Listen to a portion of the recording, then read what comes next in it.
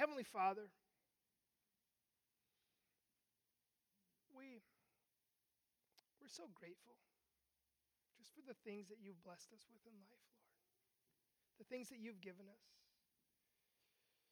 We're so infinitely and eternally undeserving of your grace and your mercy and your blessings. And yet you choose to freely bless us anyway, Lord. And we praise you for that. And Father, we just pray this morning that wherever your people are gathered in your name, you would meet them there, Lord. The churches in our city, in our county, in our state, in our country, Lord, that you would meet your people around the globe. You would minister to your people. And Father, I just pray that you would anoint me this morning as I bring this word. It's such a powerful passage, Lord. I pray that you would help me to do it justice. I ask that in your name, Jesus. Amen.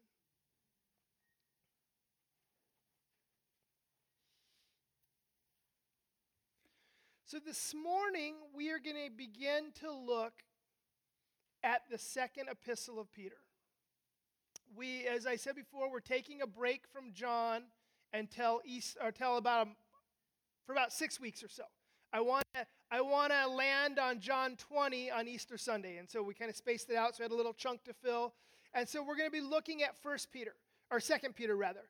And Peter's second epistle here, he's writing to the churches in Asia Minor. And that's modern-day Turkey and kind of that region of the world. And so we find Peter here writing this letter shortly before his death. It's probably written around 67 AD-ish, right? Somewhere in that window. And it seems from the text that Peter is aware that his time is coming to an end. And so it seems like he wants to make sure that the church has a very clear understanding of who they are in Christ and what the Lord is calling them to. And I love that we're opening up 2 Peter just a couple weeks after we saw Peter's denial in John chapter 18. Because remember in John chapter 18, Peter betrayed the Lord 3 times. He blew it just about as bad as a man can blow it. Right? He denied his friend. He denied his Lord in his hour of greatest need. And we find Peter really just hitting absolute rock bottom. And you remember in the text that after that third denial and the rooster crowed, remember Jesus looks from across the courtyard. And Jesus and Peter's eyes meet. And Peter goes out and weeps bitterly. Now, some 35 years later, we find Peter, an old man, still plugging away, still laying down his life for the sake of the gospel, still serving in ministry, still passionately loving Jesus. And I know I've shared this before, but I want to share this again because I think it's such an important principle. To my knowledge, there are no sins of any Old Testament saints recorded in the New Testament. None of the sins of the Old Testament saints are recorded anywhere within the New Testament. Isn't that cool? Just remember that principle that he keeps no record of our wrongs. Right? The Lord isn't keeping a running tally of my daily failures. That's an encouragement to us. Peter failed. Peter betrayed the Lord. And the Lord forgave Peter. And if that's all the Lord had done was forgiven Peter, that would have been enough, wouldn't it? Right, Peter, I love you, I forgive you. You had a good run. Now, why don't you go see if you can get a good lease on a fishing boat? Right, Peter, in retrospect, I think you're called to be a fisher of fish. You know? No. Not only did the Lord forgive Peter, but he restored Peter. And I don't want to jump back into John right now and spoil it, but in John 21, right after I said I'm not going to, but then I'm about to. In John 21, right after the resurrection, remember Peter and the guys, they're back in Galilee. They're out there fishing. And Jesus shows up on the shore and he's grilling some fish. And you remember Peter jumps out of the boat and runs and meets Jesus. And you remember that conversation that Simon Peter and Jesus had. Jesus says, Peter, do you love me? Peter, do you love me? Peter, do you love me? 3 times he says it. Right? Just in case Peter ever forgot.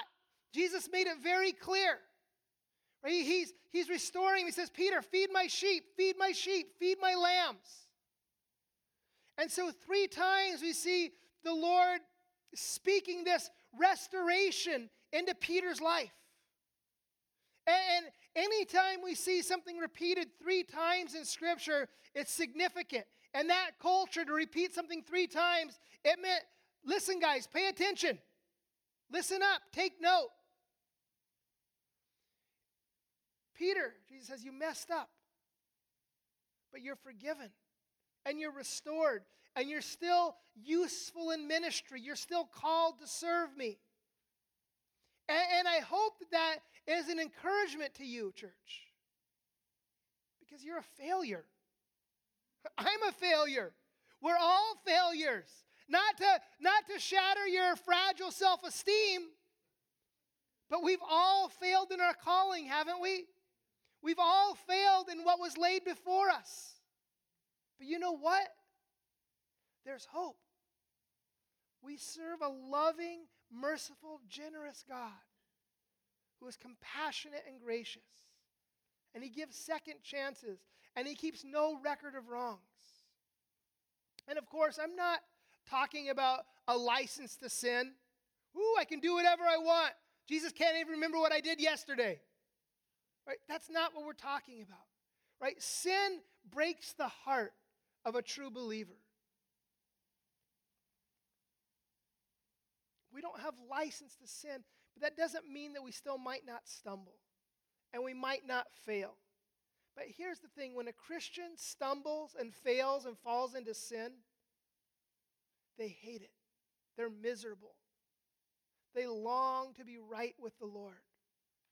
And the Christian life, as I've said so many times, isn't about achieving absolute perfection. It's about trajectory. Right? It's talking about the direction that we're moving in our lives. A few weeks ago, we talked about salvation on Wednesday night and kind of the aspects and the modes of salvation. We talked about justification, right? We're forgiven of our sins, and we talked about that sanctification process, becoming more and more godly in our day-to-day lives. And that's kind of what this trajectory is talking about. Are you closer to Jesus than you were a month ago? Are you more holy and righteous than you were a year ago? What direction is your life heading in? And I love that this is the same Peter here, guys, who failed so miserably so many times in the Gospels, still faithfully serving the Lord, greatly used by God. This man who was so impetuous and brash, now a seasoned, mature believer. That's an encouragement to me. So now we're going to get to verse 1. 2 Peter chapter 1, verse 1. Simon Peter, a servant and apostle of Jesus Christ, to those who have obtained a faith of equal standing with ours, by the righteousness of our Lord, by the righteousness of our God and Savior, Jesus Christ. So it says, Simon Peter, a servant and apostle of Jesus Christ. I think first and foremost, Peter recognized his position. Before Peter could be anything else in the kingdom of God, he had to recognize that he was a servant. And again, we talked about this in our first study this year on Wednesday nights. This word doulos, servant. It means to be a slave. It means one whose will is completely swallowed up in the will of another. And that's what Peter's talking about here. His will had been swallowed up by the will of God. First, Peter was a servant. And I want to point this out. You can't serve in ministry if you aren't a servant, right? You can't serve if you're not a servant. It's sort of that ontological argument we were talking about on Wednesday night, right? There's sort of an order of things. People say, oh, I want to serve the Lord. I want to be used in ministry. But then they don't want to humble themselves and be a servant. Well, sorry, that doesn't work. Simon Peter, a servant and an apostle of Jesus Christ. I'm writing to those who have obtained a faith of equal standing with ours. I like Peter's heart here. Right? He notes that there's not royalty within the family of God. I mean, I guess that's not true. There is, in the sense that we're all royalty, right, within the family of God. We're all kings and priests, it says.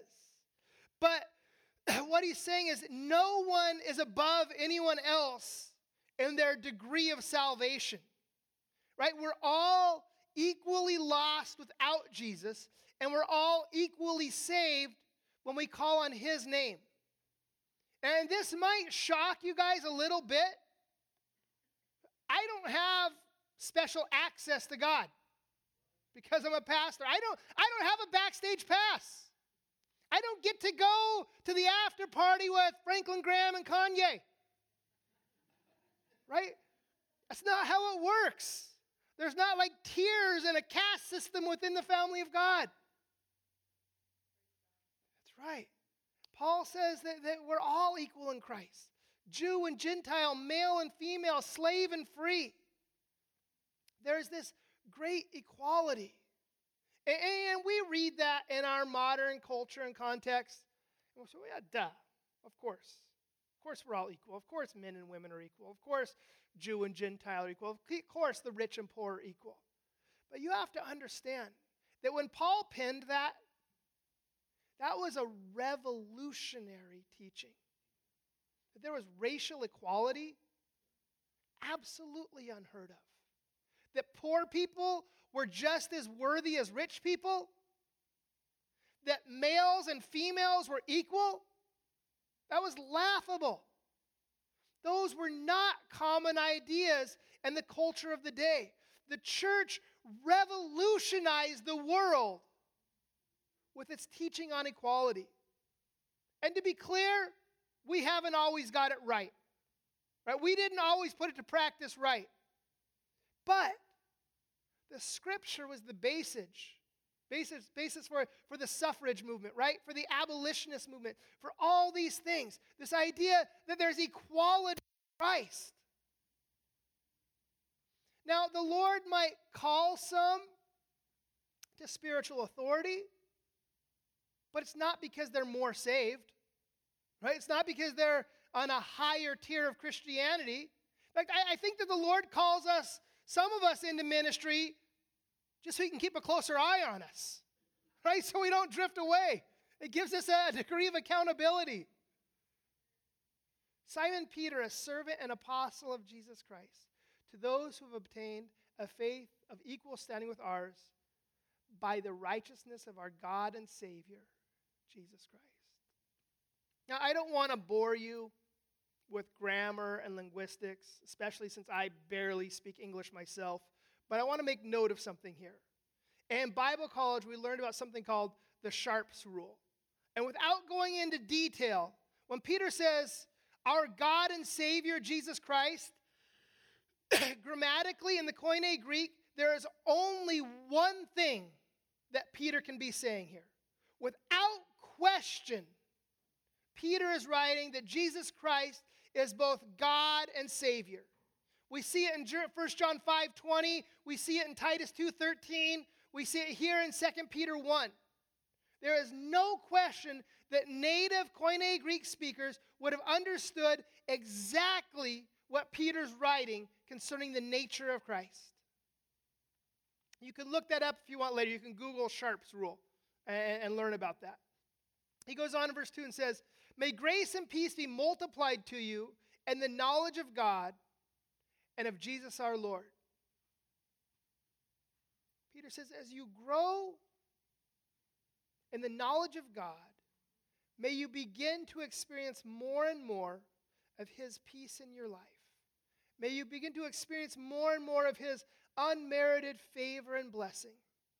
His divine power, verse 3, has granted to us all things that pertain to life and godliness through the knowledge of him who called us to his own glory and excellence. Listen to that again. His divine power has granted us all things that pertain to life and godliness. Do you realize the gravity of what Peter just told us? This is one of those verses, I believe, that if you can really get a hold of it, if you can really lay hold of what Peter is saying here, your Christian experience will be radically changed. That's Jesus' divine power, has given us all things that pertain to life and godliness. First, please notice the tense here. His power has granted us, has given us. Right? That's past tense, right? We've already been given all things that pertain to life and godliness. Do you see that in there? Here's why that matters. You might feel like, I'm struggling in my faith. I don't know if I have what it takes to live the Christian life. I don't know if I can fulfill the calling that I've been given. That is a lie from the enemy. This idea that you can't accomplish the Christian life. Peter says you've already been given all things that pertain to life and godliness. You already have the tools that you need to live the Christian life. And maybe you feel like the Lord is calling you to something bigger. Maybe he's leading you into ministry. Maybe he's calling you to missions. Maybe he's calling you to something that you don't feel equipped to do. And you think, man, I just don't have the gifts that I need to accomplish the calling that he's given me. For Christmas, I gave my boys this little starter toolbox full of tools. Partly because I had a Home Depot store credit and it was on sale. That's not really the point, right? But so now they have this box of tools. And so far, they don't really know what to do with the tools yet. They're learning, right? They're starting to develop some skills. They're always getting their screwdrivers out and screwing things. I have to watch what they're hitting with the hammer. Right? And every time I'm about to try to do something, Silas says, "Hey, Dad, you want me to get the pliers?" Or, hey, Dad. Right? They've been given these tools. They've been given the hardware they need to get the job done, even though they can't fully utilize it yet. And I say that because that's exactly how it works in our lives. The Lord has already given us everything that we need to live a godly Christian life. He's already given us everything that we need to fulfill the calling that he has put on our lives. We just need to learn how to use those tools. We need to learn how to develop those skills. And he's also given us the Holy Spirit. And that's the power to accomplish his calling in our lives. If we want to maintain an analogical constancy here, if we want to keep that analogy consistent, right? He's given us the tools to do the ministry, to serve him, right? We've been given the tools. We've got the skill saw, we've got the cordless drill, but the Holy Spirit is the current that powers the tools. Right? A skill saw is pretty worthless without electricity, isn't it?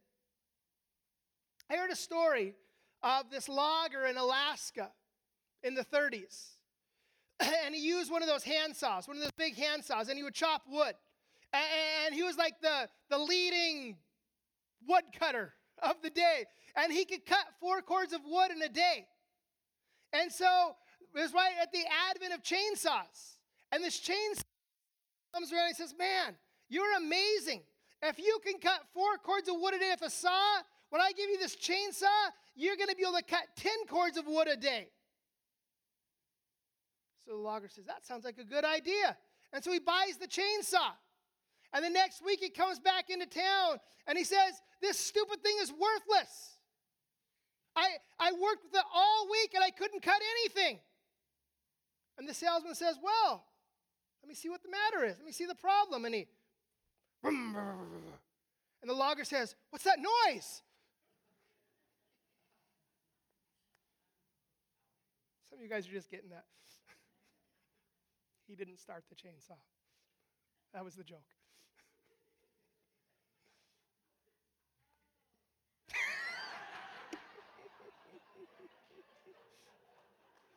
If I had a handheld mic, I'd drop it and leave right now.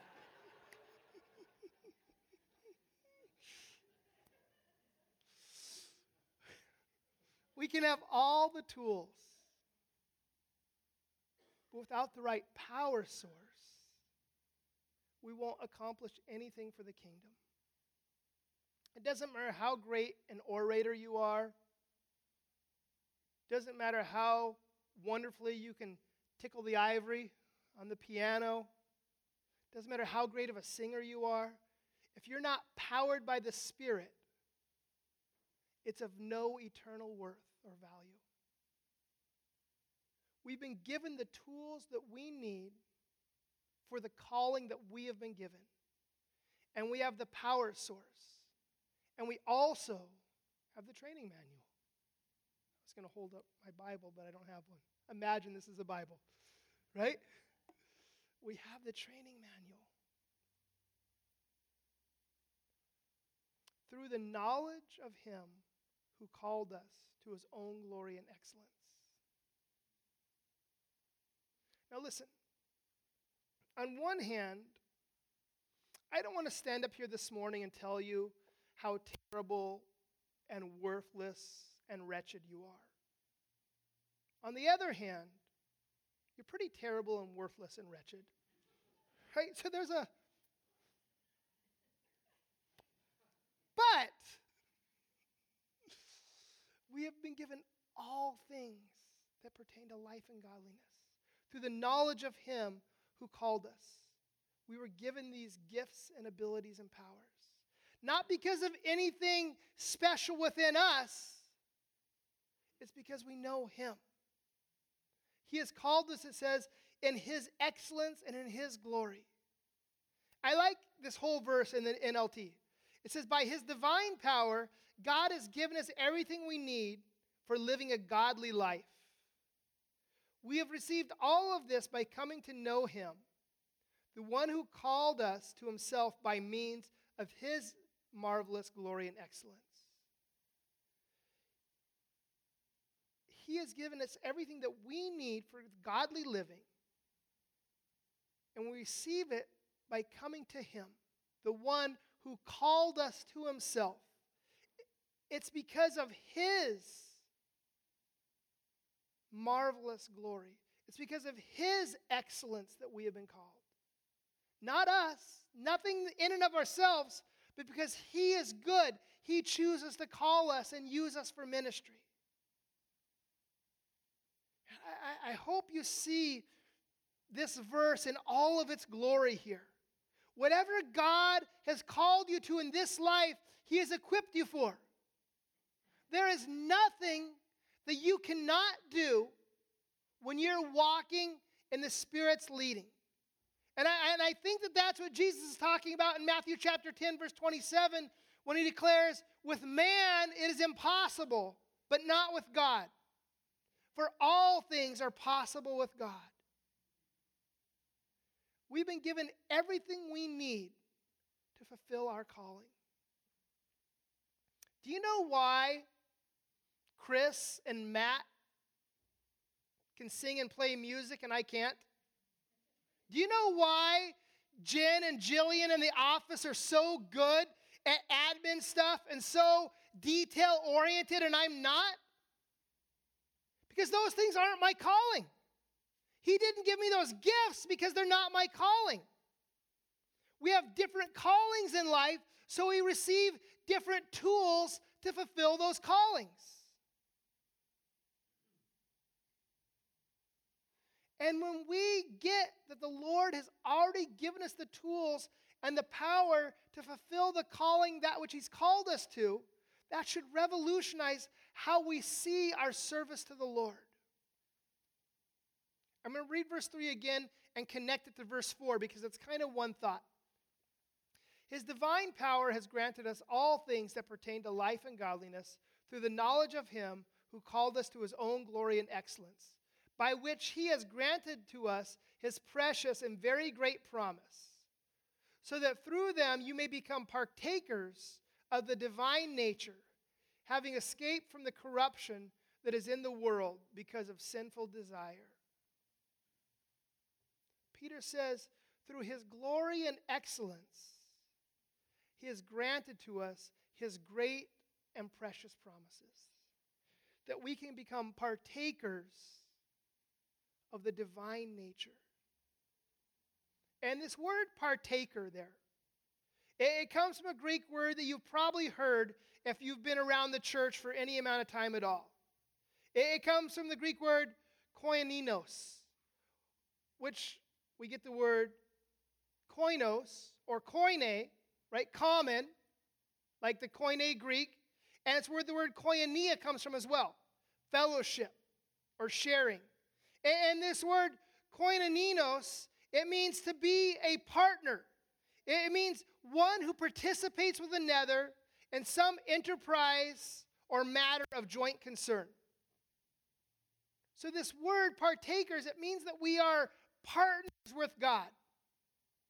And please don't assume equality in that partnership. We're not equal partners with God in it. But Peter's saying, look, we've all been called by God into service to Him. And He's given us the calling and the ability, and we're able to partner with His divine nature to see His plan for our lives unfold. And not implying that we become God, but I think it's saying that we begin to reflect God, and we begin to reflect His divine nature to those around us. Because of that, Peter says, we have escaped the corruption, and that word can also mean destruction, the perishing nature of this sinful world. For this very reason, make every effort to supplement your faith with virtue, and virtue with knowledge, and knowledge with self-control, and self-control with steadfastness, and steadfastness with godliness. For godliness with brotherly affection, and brotherly affection with love. Peter says, for this very reason. What reason? Because we become partners with the Lord.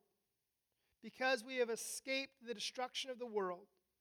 He says we need to make every effort to supplement our faith. That's a weird turn of phrase, isn't it? We're so big on Ephesians 2:8 and 9, and you're saved by grace through faith. And we see a verse like this. We need to supplement our faith. What does that mean? What is Peter saying? Don't take this to mean that our faith is not enough, so we have to add a little bit to it. Our faith almost saved us. We just got to add just a little bit of works to it.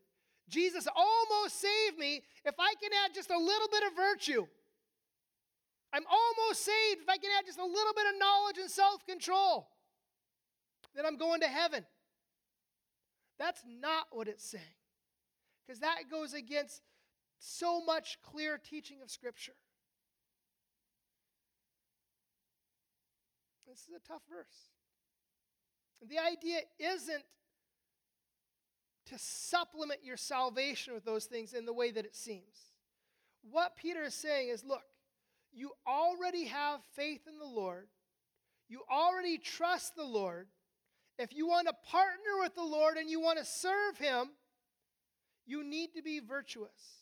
You need to have virtue. You need to have moral goodness.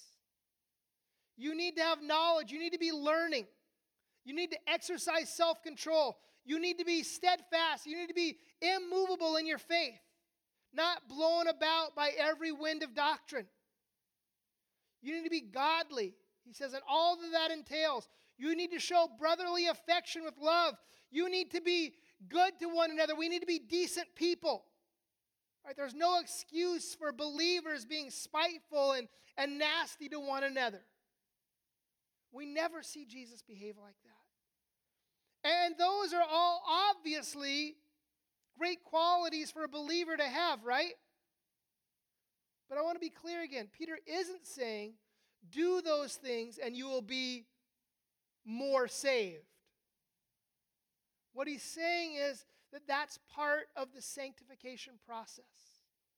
That's part of the growing in the Lord process that we've been talking about. For if these qualities are yours and increasing, they keep you from being ineffective or unfruitful in the knowledge of our Lord Jesus Christ. Peter says, if you can work these qualities into your life, if you can be growing in these areas, you'll be a far more effective believer. You'll be fruitful in your Christian service. But the opposite is also true. For whoever lacks these qualities is so nearsighted that he is blind, having forgotten that he was cleansed from his former sins. Peter says if you lack these things, if you lack virtue, if you lack knowledge, if you lack self-control, if you lack steadfastness and godliness and love, you will not be an effective, fruitful believer. Not saying that you're not saved, but he's saying you're going to be third string JV and you're never getting off the bench. That's what he's saying. Without those things in your life, you're never going to amount to anything in your service to the Lord. He says, so nearsighted that you'll be blind. You're so focused on your life. You're so focused on what you're doing that you completely miss the bigger picture of what the Lord wants to do in your life. He says, having forgotten that he was cleansed from his former sins. So nearsighted you forgot what the Lord has done for you. Peter says, don't you remember that you've been cleansed from your sins? Don't you remember that you've been set free? Don't you remember that now you're a child of God? He says you can get so focused on yourself that you miss all the wonderful things that the Lord is doing around you and that he wants to do through you. Therefore, brothers, verse 10, be all the more diligent to confirm your calling and election. For if you practice these qualities, you will never fail. The New King James says, therefore, brethren, be even more diligent to make your calling and election sure. Paul says in Philippians 2:12, to work out your own salvation with fear and trembling. Both kind of saying the same thing here. Both saying, make sure that you know that you're saved. Make sure that you know the Lord. And he says, as you live out these principles in your life, they don't save you, but they're going to be confirmation of the work that the Lord is doing in your life. And we're going to be talking about this very topic on Wednesday night, so I don't want to delve into that. But it's important, so come on Wednesday and hear more about that. For in this way, there will be richly provided for you an entrance into the eternal kingdom of our Lord and Savior, Jesus Christ. I love this verse. Peter says, look, when you apply these truths to your life, when you become a fruitful Christian, when you become the person that the Lord wants you to be, when you're successful in the things that He's called you to, when you get to heaven, He says you're going to receive a glorious welcome. You're going to get a ticker tape parade. The Lord is going to say, well done, my good and faithful servant. And I love the imagery here, this picture of us entering into eternity. And the implication there is that there's going to be a celebration when we get there. You know, in NASCAR, they always do the victory lap when they win. That's what it's going to be like. We're going to get a little victory lap. Richly provided for our entrance into the eternal kingdom.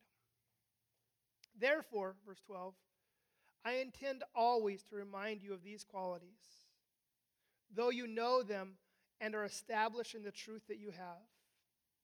I think it right, as long as I am in this body, to stir you up by way of reminder, since I know that the putting off of my body will be soon, as our Lord Jesus made clear to me. And I will make every effort so that after my departure, you may be able to recall at any time, or you may be able at any time to recall these things. So Peter says, look, I'm an old man. I'm about to die. Humor me. He says, I intend to keep reminding you of these elemental aspects of the faith. I plan on continuing to remind you to be virtuous and to be godly and to be loving. As Paul told the Philippians, for you is not tedious, but it is safe. We need to keep hearing these truths over and over and over again. Peter says, look, I want to stir you guys up because I'm putting off my body soon. Some of your translations say I'm putting off this tent soon. I'm dying, I'm going, I'm moving out of the house. And when I'm gone, I want you to be able to recall the things that I'm telling you. This is a real win one for the Gipper kind of moment, isn't it? 3 of you got the reference to the Gipper there. Peter says, when I'm dead and in the grave, guys, I want to make sure that you have this message hidden away in your hearts. You need to have these truths locked away so that you can recall them when you need them. And that is such great advice for every single one of us as disciples. We need to have the Word of God hidden away in our hearts so the Holy Spirit can bring it out when we need it. So the Holy Spirit can bring it to remembrance. Right? In order for the Holy Spirit to bring something to remembrance, we have to have already heard it and taken it in, right? I was hoping to finish this whole chapter today, but I see it was to dream the impossible dream. So we're going to close. And I want you to remember a couple of things. First, as I said, you've already been given everything that you need to fulfill the calling that the Lord has put on your life. He's given you the abilities and the power to do the things that He's called you to do as you walk with Him. We see as believers, we're not supposed to just coast through life. We need to be working. We need to be striving to better ourselves spiritually, striving towards godliness and virtue and love. And if those traits are missing in your life, if those traits are lacking in your life, Peter says you need to really search your soul and make sure that you know the Lord. And if you search your soul and find that you come up short, it's okay. If you examine yourself and discover that you've either never been serious about the Lord or maybe you don't even know the Lord at all, that's okay. It's not okay that you don't know Him. But it's okay, and that you've reached a place where you can move forward now. You've reached a place where you can recognize your need. Now you've arrived at the place where you can call in the name of the Lord and be saved. So you can't be saved until you realize that you need to be saved. Right? You can't be saved until you realize that you're hopelessly lost in your sin. But when you come to that point, you're primed and ready for that work of the Holy Spirit, that transformation, that profession and salvation. When you get there, ask Jesus to forgive you of your sins and be saved. And if you've never done that, as we continue in worship, I'll be available on the side. Come talk to me. I'd love to pray with you. If you have any other prayer needs, come forward and just let the Lord do his work in your life. Heavenly Father,